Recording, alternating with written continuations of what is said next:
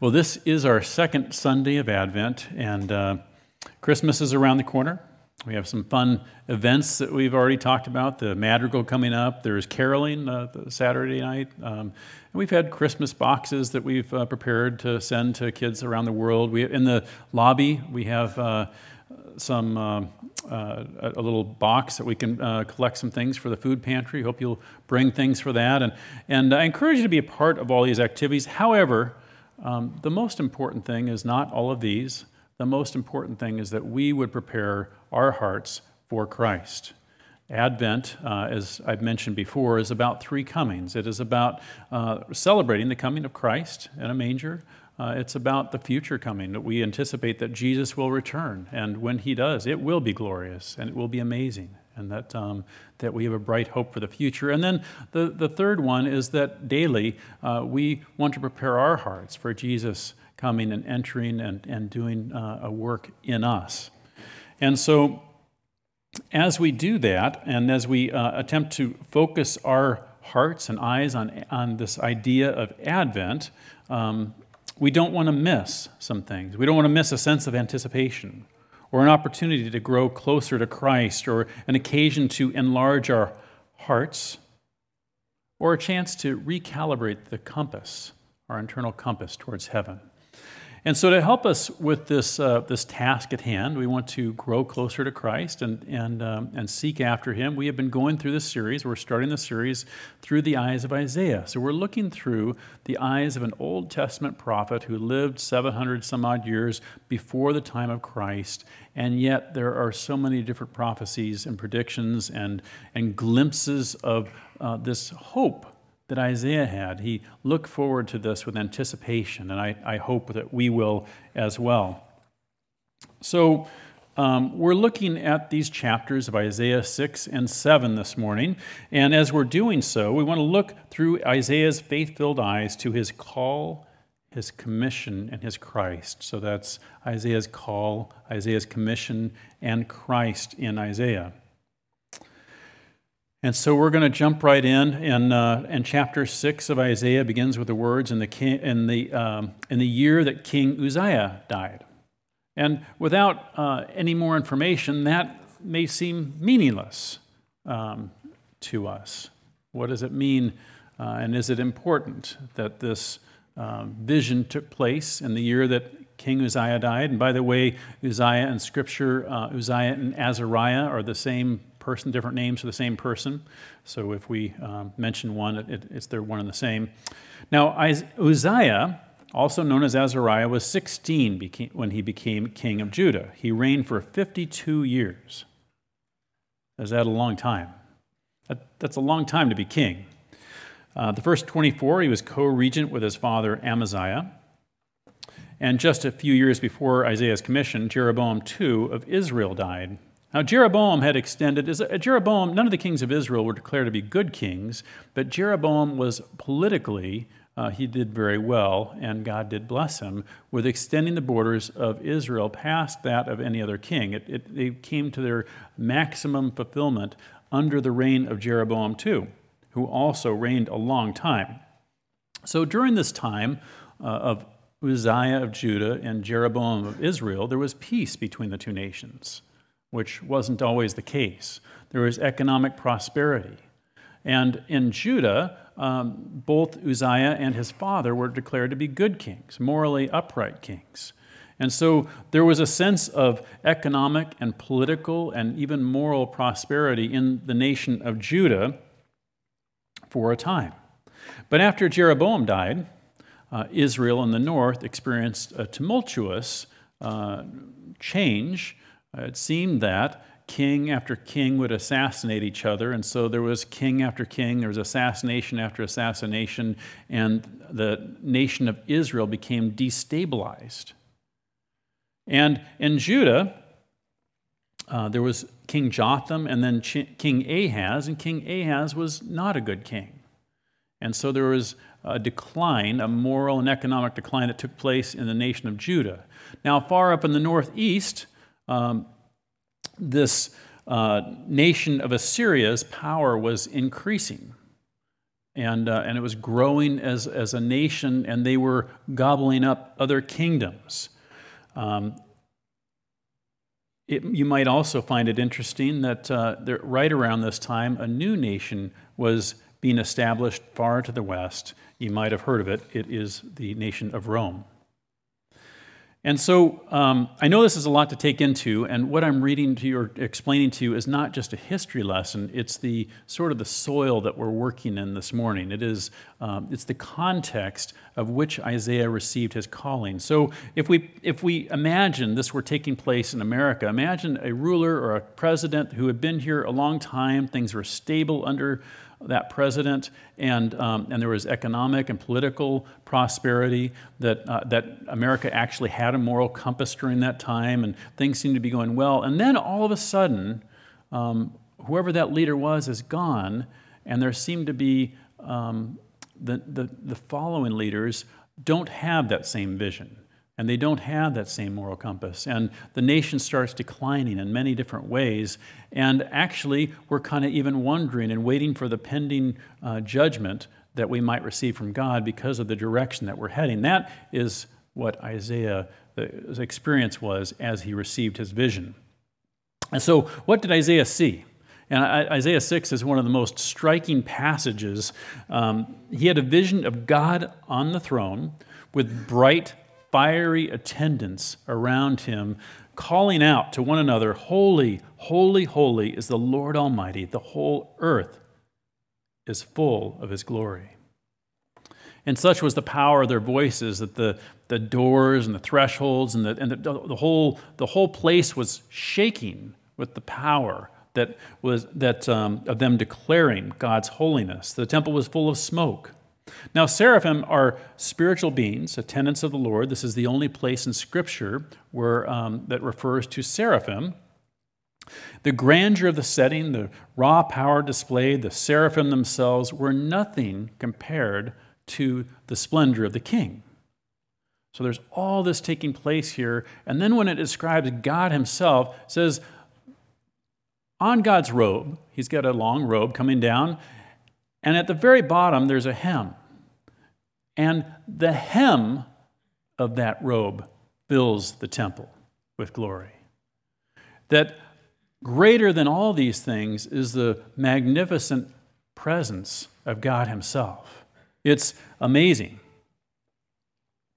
J.B. Phillips once wrote a book called "Your God is Too Small."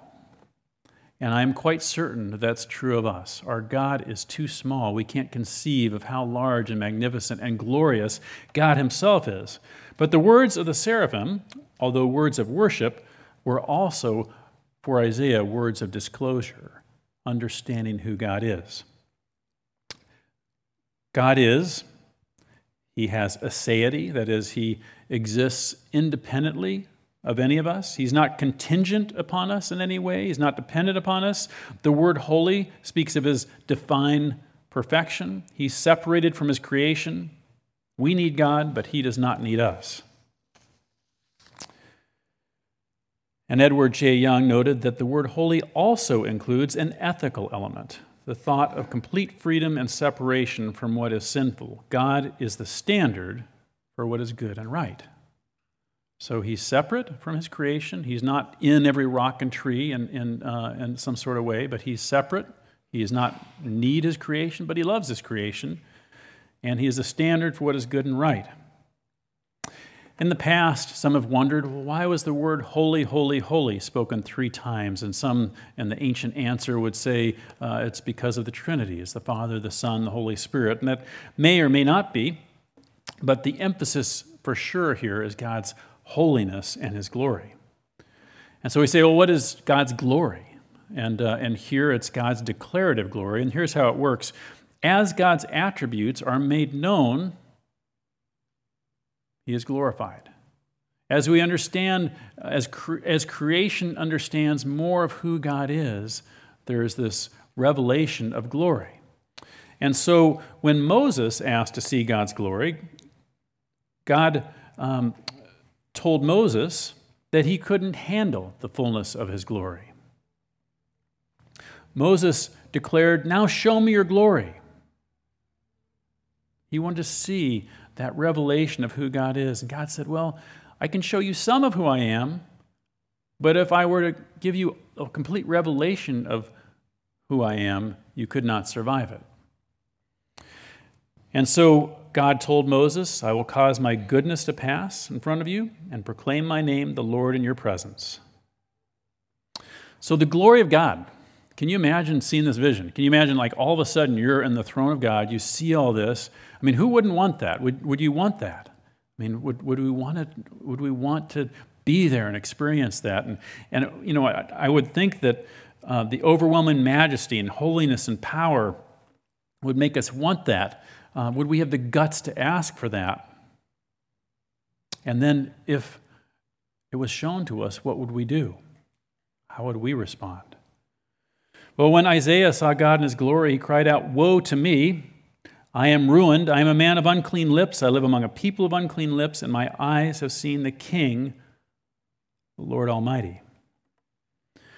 If we had a close encounter with God in this sort of way, we might not respond with joy and awe and just, you know, it might not be the warm fuzzies that we're getting, because that's not what happened with Isaiah. Isaiah was a man who was seeking after God. He would consider himself a worshiper of God, and yet his immediate response is like, wow, I mean, this is amazing, it's overwhelming, it's powerful, I mean, God's holiness, His glory, and I don't belong here. There's something wrong with me. My lips are unclean. My heart is unclean. The people I live among are unclean.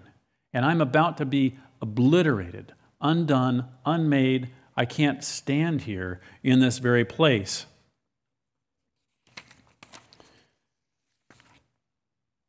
And it's because holiness and unholiness are incompatible.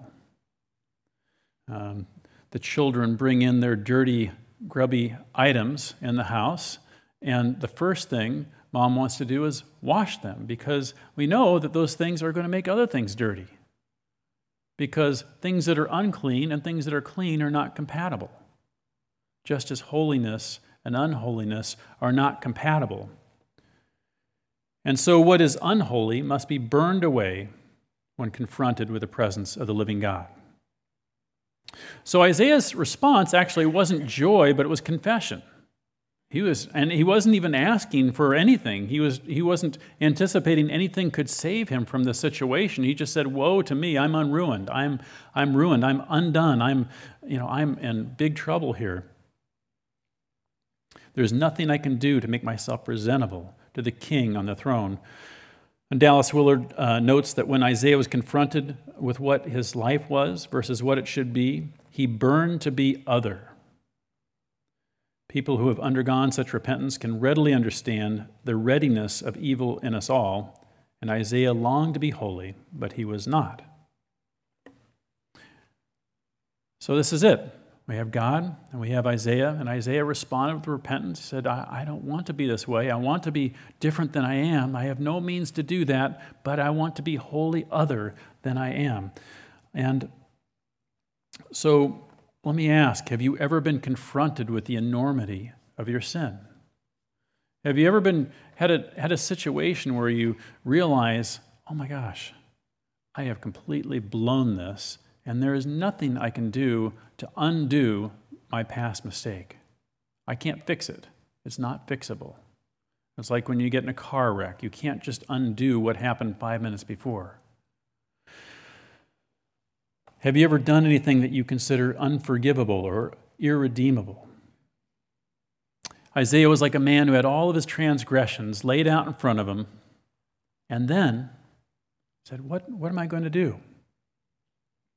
Isaiah sees his situation as hopeless. He doesn't even bother to asking for cleansing or deliverance, but here he underestimates the grace of God. So then one of the seraphim flew to me with a live coal in his hand, which he had taken from the tongs in the altar. When he had touched my mouth and said, "See, this has touched your lips, your guilt is taken away, and your sin is atoned for." And you say, well, what's the coal in the altar? Anybody know? There are a lot of theologians and scholars who've said, well, what's the coal from the altar? And consensus seems to be that it might have come from the incense altar. There are different altars. The one that the smoke comes up from, there's these hot rocks that makes the incense go up, and that could possibly be the case. And another scholar said, well, maybe it could be a piece of burning lamb's flesh from that other altar, for the altar of sacrifice, because we're referring to atonement here, and atonement is more of the altar of sacrifice. But most theologians agree that the particular altar is not as important to the scene as the idea of Isaiah's lips being atoned for. So the coal comes up to Isaiah's lips, and all that is bad and wrong is cauterized and purified from Isaiah's lips. And so as we're trying to discern this, we realize over the whole scope of the 66 books of Isaiah, it's a book full of teasers. And so God's judgment is spelled out in detail. His grace and mercy are clear, that the images used to convey the means of his grace are varied. The branch, the shoot, the suffering servant of Isaiah 53, and here a coal from the altar. But what we see consistently in the book of Isaiah is God's judgment spelled out in detail, what's going to happen, why it's going to happen, what the problems were, what the sins were. And then we see these little teasers of how it's going to be taken care of, and it all seems to point to a coming Messiah, a coming Christ, that God is going to use to make things right. And so now that Isaiah's lips are cauterized from their uncleanness, they're purified, they're made acceptable to God, Isaiah hears a voice of the Lord saying, "Whom shall I send, and who will go out for us?" And can't we imagine Isaiah's excitement? I mean, his guilt is taken away, his sin is atoned for. He can be in the presence of the living God without fear, because something has taken place significantly, and he's overjoyed. And God says, "Whom shall I send? I have a mission coming up." And Isaiah's kind of like, me, I'll go. And I can just imagine his excitement. And then I'm going to read what happens in the King James Version. It's kind of a fun one. And he said, so this is God saying, "Go and tell this people, hear ye indeed, but understand not. And see ye indeed, but perceive not. Make the heart of this people fat. Make their ears heavy, and shut their eyes, lest they see with their eyes and hear with their ears and understand with their heart and convert and be healed." Anybody want to sign up for that? What a terrible ministry. Like, all of a sudden he's purified, he's ready to go, his lips have been purified, he's all ready for this great ministry. Okay, what is it, God? Go talk to these people who aren't going to listen to you.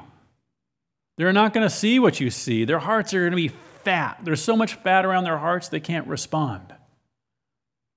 They're going to have hardened hearts. And go share with them the words that I've given you. And I don't know what I would say if I were given a ministry like that, but Isaiah said, for how long? How long is this going to take place?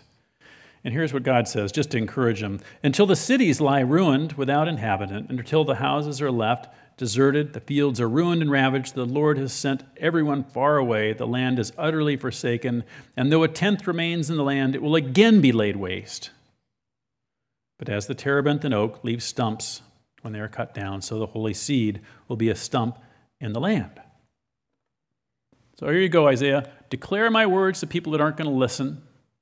Show them stuff they're just not going to perceive or understand or even care about. Their hearts are fat. Go do this. This is your ministry. And where is hope in all this? The hope is going to come. It's a holy seed that's going to come from the stump after consider this a forest. The whole forest has been cut down. Everything's been laid bare. And the only hope you have is the seed in the stump. Now, something I want to point out here, it's super important for us to understand because it's tied in with this idea of having eyes but not seeing, having ears but not hearing, having a heart but it doesn't respond. And that is a direct shot at the idols that people were worshiping in that day. People worshipped idols that could not see or hear. An idol has no heart, and those who worship will become like them. Isaiah speaks of a carpenter in Isaiah 44, verses 13 through 17, who measures a line and makes an outline with a marker. He roughs it out with chisels and marks it with compasses. He shapes it into human form in all its glory, that it may dwell in a shrine. And he cut the wood, using some to warm himself and bake bread, and with the rest of it, he fashions a god and worships it. And he makes an idol and bows down to it. Half the wood he burns with the fire. Over it he prepares his meal. He roasts his meat. He eats his fill. He also warms himself and says, "Ah, I'm warm. See the fire." And with the rest he makes a god, his idol, and he bows down to it and worships and prays to it and says, "Save me, you are my God."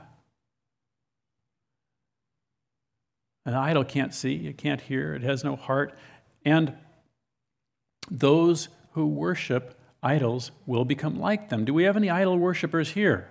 Are any of us idol worshipers? Nobody's raising their hands. Let me define an idol. An idol is anything that takes the place of God. Do any of us have anything in our lives that takes the place of God? We might. We might have some idols in there. It might be our work, our relationships, it might be sports, it might be our kids' activities. What do we have in our lives that is taking the place of God? The psalmist said in Psalm 115, 4 through 8, "Their idols are silver and gold made by human hands. They have mouths but cannot speak, eyes that cannot see, ears that cannot hear, noses that cannot smell. They have hands but cannot feel, feet but cannot walk, nor can they utter a sound with their throats. Those who make them will be like them, and so will all who trust in them." So if we have an idol, and it is our God, the promise in Scripture is we will become like that idol. We will increasingly move towards whatever vision we have of God, whether it is the true God or an idol that has taken the place of God. And so this is Isaiah's ministry, is he's going to speak to people who have fallen so thoroughly into idolatry that they cannot respond to the living God. Now, I want to edge us into chapter 7 and take a look at what happens at the end of this. This is Isaiah's ministry. We're going to cruise through it fairly quickly. But what happens after this in chapter 7 is Isaiah confronts King Ahaz. Now, a word about King Ahaz. So we've had King Uzziah, who was a good king, and his son Jotham was, I think, also a good king. But when we get to Ahaz, he's not a good dude. He's a bad king. And in 2 Kings 16, 1 through 4, it says, "In the 17th year of Pekah, son of Remaliah, Ahaz, son of Jotham, king of Judah, began to reign. He was 20 years old when he became king, and he reigned for 16 years, but he did not do what was right in the eyes of the Lord. He followed the ways of the kings of Israel, and even sacrificed his son in the fire, engaging in detestable practices of the nations the Lord had driven out before the Israelites. He offered sacrifices, burned incense at the high places, on the hilltops, and under every spreading tree." Bad king. And so we have this bad king Ahaz, and the decline. Remember I said that we're declining in Judah right now. And in the midst of that, there's a really tumultuous time in Israel, and Israel's then king aligned himself with the king of Aram, and they decided, we're going to take over Judah and install a puppet king. And so these two nations decided, hey, let's work together. We're going to knock out Judah. And so bad King Ahaz is quaking with fear, and so are all the rest of the Israelites. They are Incidentally, the word shaking in this is the same word used for shaking in the temple. So they are shaking with fear over the potential takeover here, just as there was shaking going on in the temple. And the Lord said to Isaiah, "Go take your son Shear-Jashub and meet Ahaz at the end of the aqueduct in the upper pool on the road to the launderer's field, and say to him, 'Be careful, keep calm, and don't be afraid. Do not lose heart because of these two smoldering stubs of firewood, because the fierce anger of Rezin and Aram and the son of Remaliah.'" And then he just promises that these guys aren't going to stand. Within 65 years, they're not even going to be a nation, that they're going to go downhill, and that if Ahaz would only trust in the Lord, that God will spare him from this current situation. Ahaz should humble himself before the Lord, trust in him, and he'll be delivered from this immediate threat, which is going to be no threat eventually, because these will no longer be a nation. The Lord said, "As it will not take place, it will not happen. For the head of Aram is Damascus, the head of Damascus only Rezin. Within 65 years, Ephraim will be too shattered to be a people." And he ends it, he says, "If you do not stand firm in your faith, you will not stand at all." Now, if you think about Isaiah's vision of God and the throne room and the glory of the King of Kings, the majesty, the one who is not contingent upon anyone else, the one who has complete power, the one that the seraphims are dwarfed by, even though they're shaking the doorposts with their words, the Holy One, the Glorious One, as his attributes are revealed to us, the whole world's filled with glory. And then we compare him to these two kings of small nations that are about to attack Judah. And the King of Kings says, "Don't worry about them, trust me." Now, if we really had a vision of who God was, and he said, "Don't worry about them, trust me," what would we do?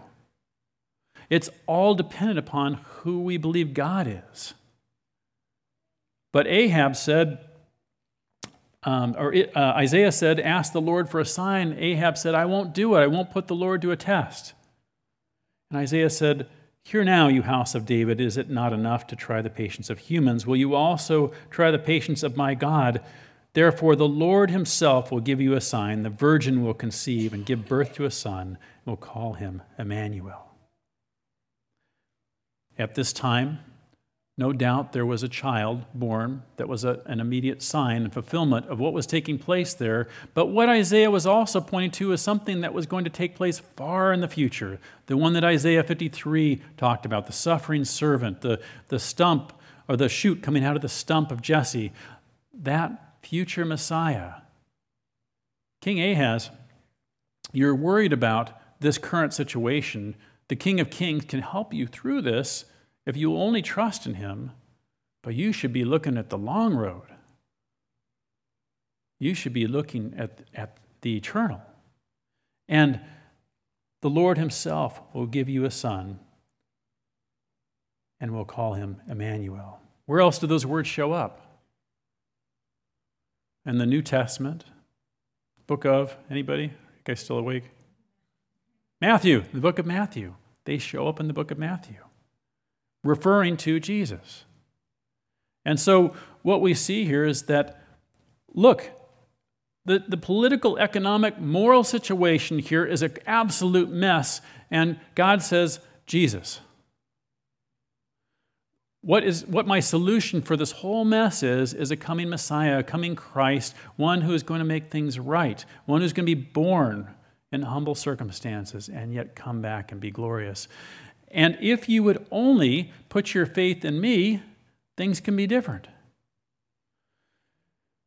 So as we wrap this up and try to look at it with our own eyes, okay, what makes sense here? I mean, what is in between us and God, of seeing God more clearly, of responding to him better, of being able to see him and hear him and have our hearts respond and not be fat?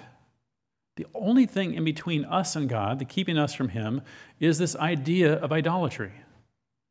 The idea that there's something replacing God in our lives, something that is keeping us from Him. And we ought to, as good Christians, find out what that is, maybe write it down and kill it, because it's interfering with our relationship with the Lord. Do we want to have eyes that are heavy, like we're falling asleep, and ears that they can't seem to hear anything, and hearts that are fat and insulated from anything God might say or be calling us to do? Or do we want to be like Isaiah and say, "Here I am, send me. Here I am, send me"? Now, I've got to confess, if we say, "Here I am, send me," God might call us to do something we don't want to do and go somewhere we don't want to go, but He will give us a promise that in the end it will be entirely worth it. That seems to be how it works in Christian ministry.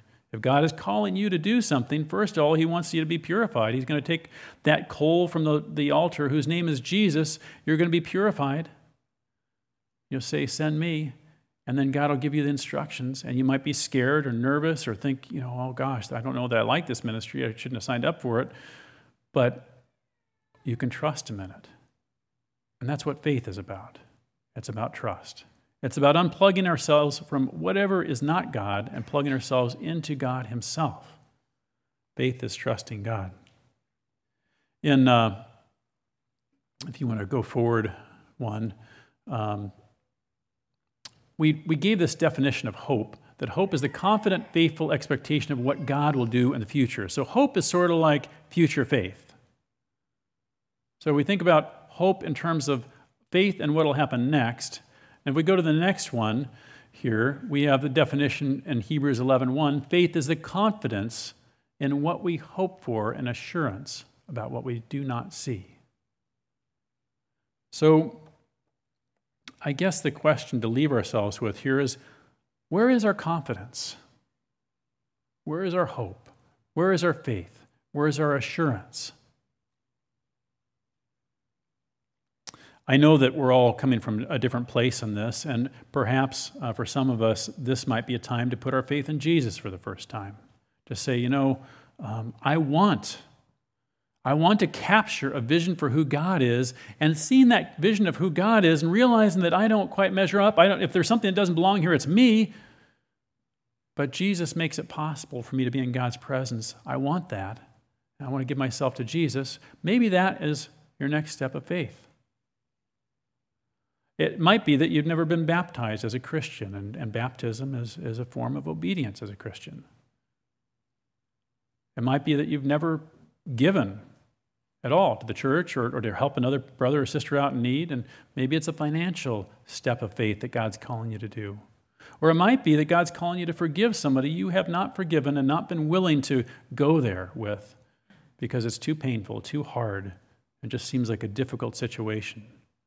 Or it might be that God is calling you to go somewhere, maybe across the street to talk to a neighbor, or maybe across the world. But I think that each one of us should think, okay, here's where it is. What is my next step of faith that God is calling me to do? Cleanse my lips. Here I am. Send me. Because the promise in Scripture is if you do not stand by faith, you will not stand at all. And our faith and our hope are in Jesus Christ. Please bow your heads with me. Father, we thank you for your word, living and active, sharper than any double-edged sword. We thank you for the object of our faith, the Messiah, the Christ, Jesus, who has forgiven our sins, who has atoned for our sin, who offers us new life, and that if there's a stump in our lives, the shoot of Jesus can grow. Lord, we pray that you'd cast down idolatry, things that are taking our attention from you, whatever those might be, that you will be first, that you'll be seated on the throne. And God, I pray that you give each of us a vision of who you are that would take our breath away. In the name of Jesus, amen.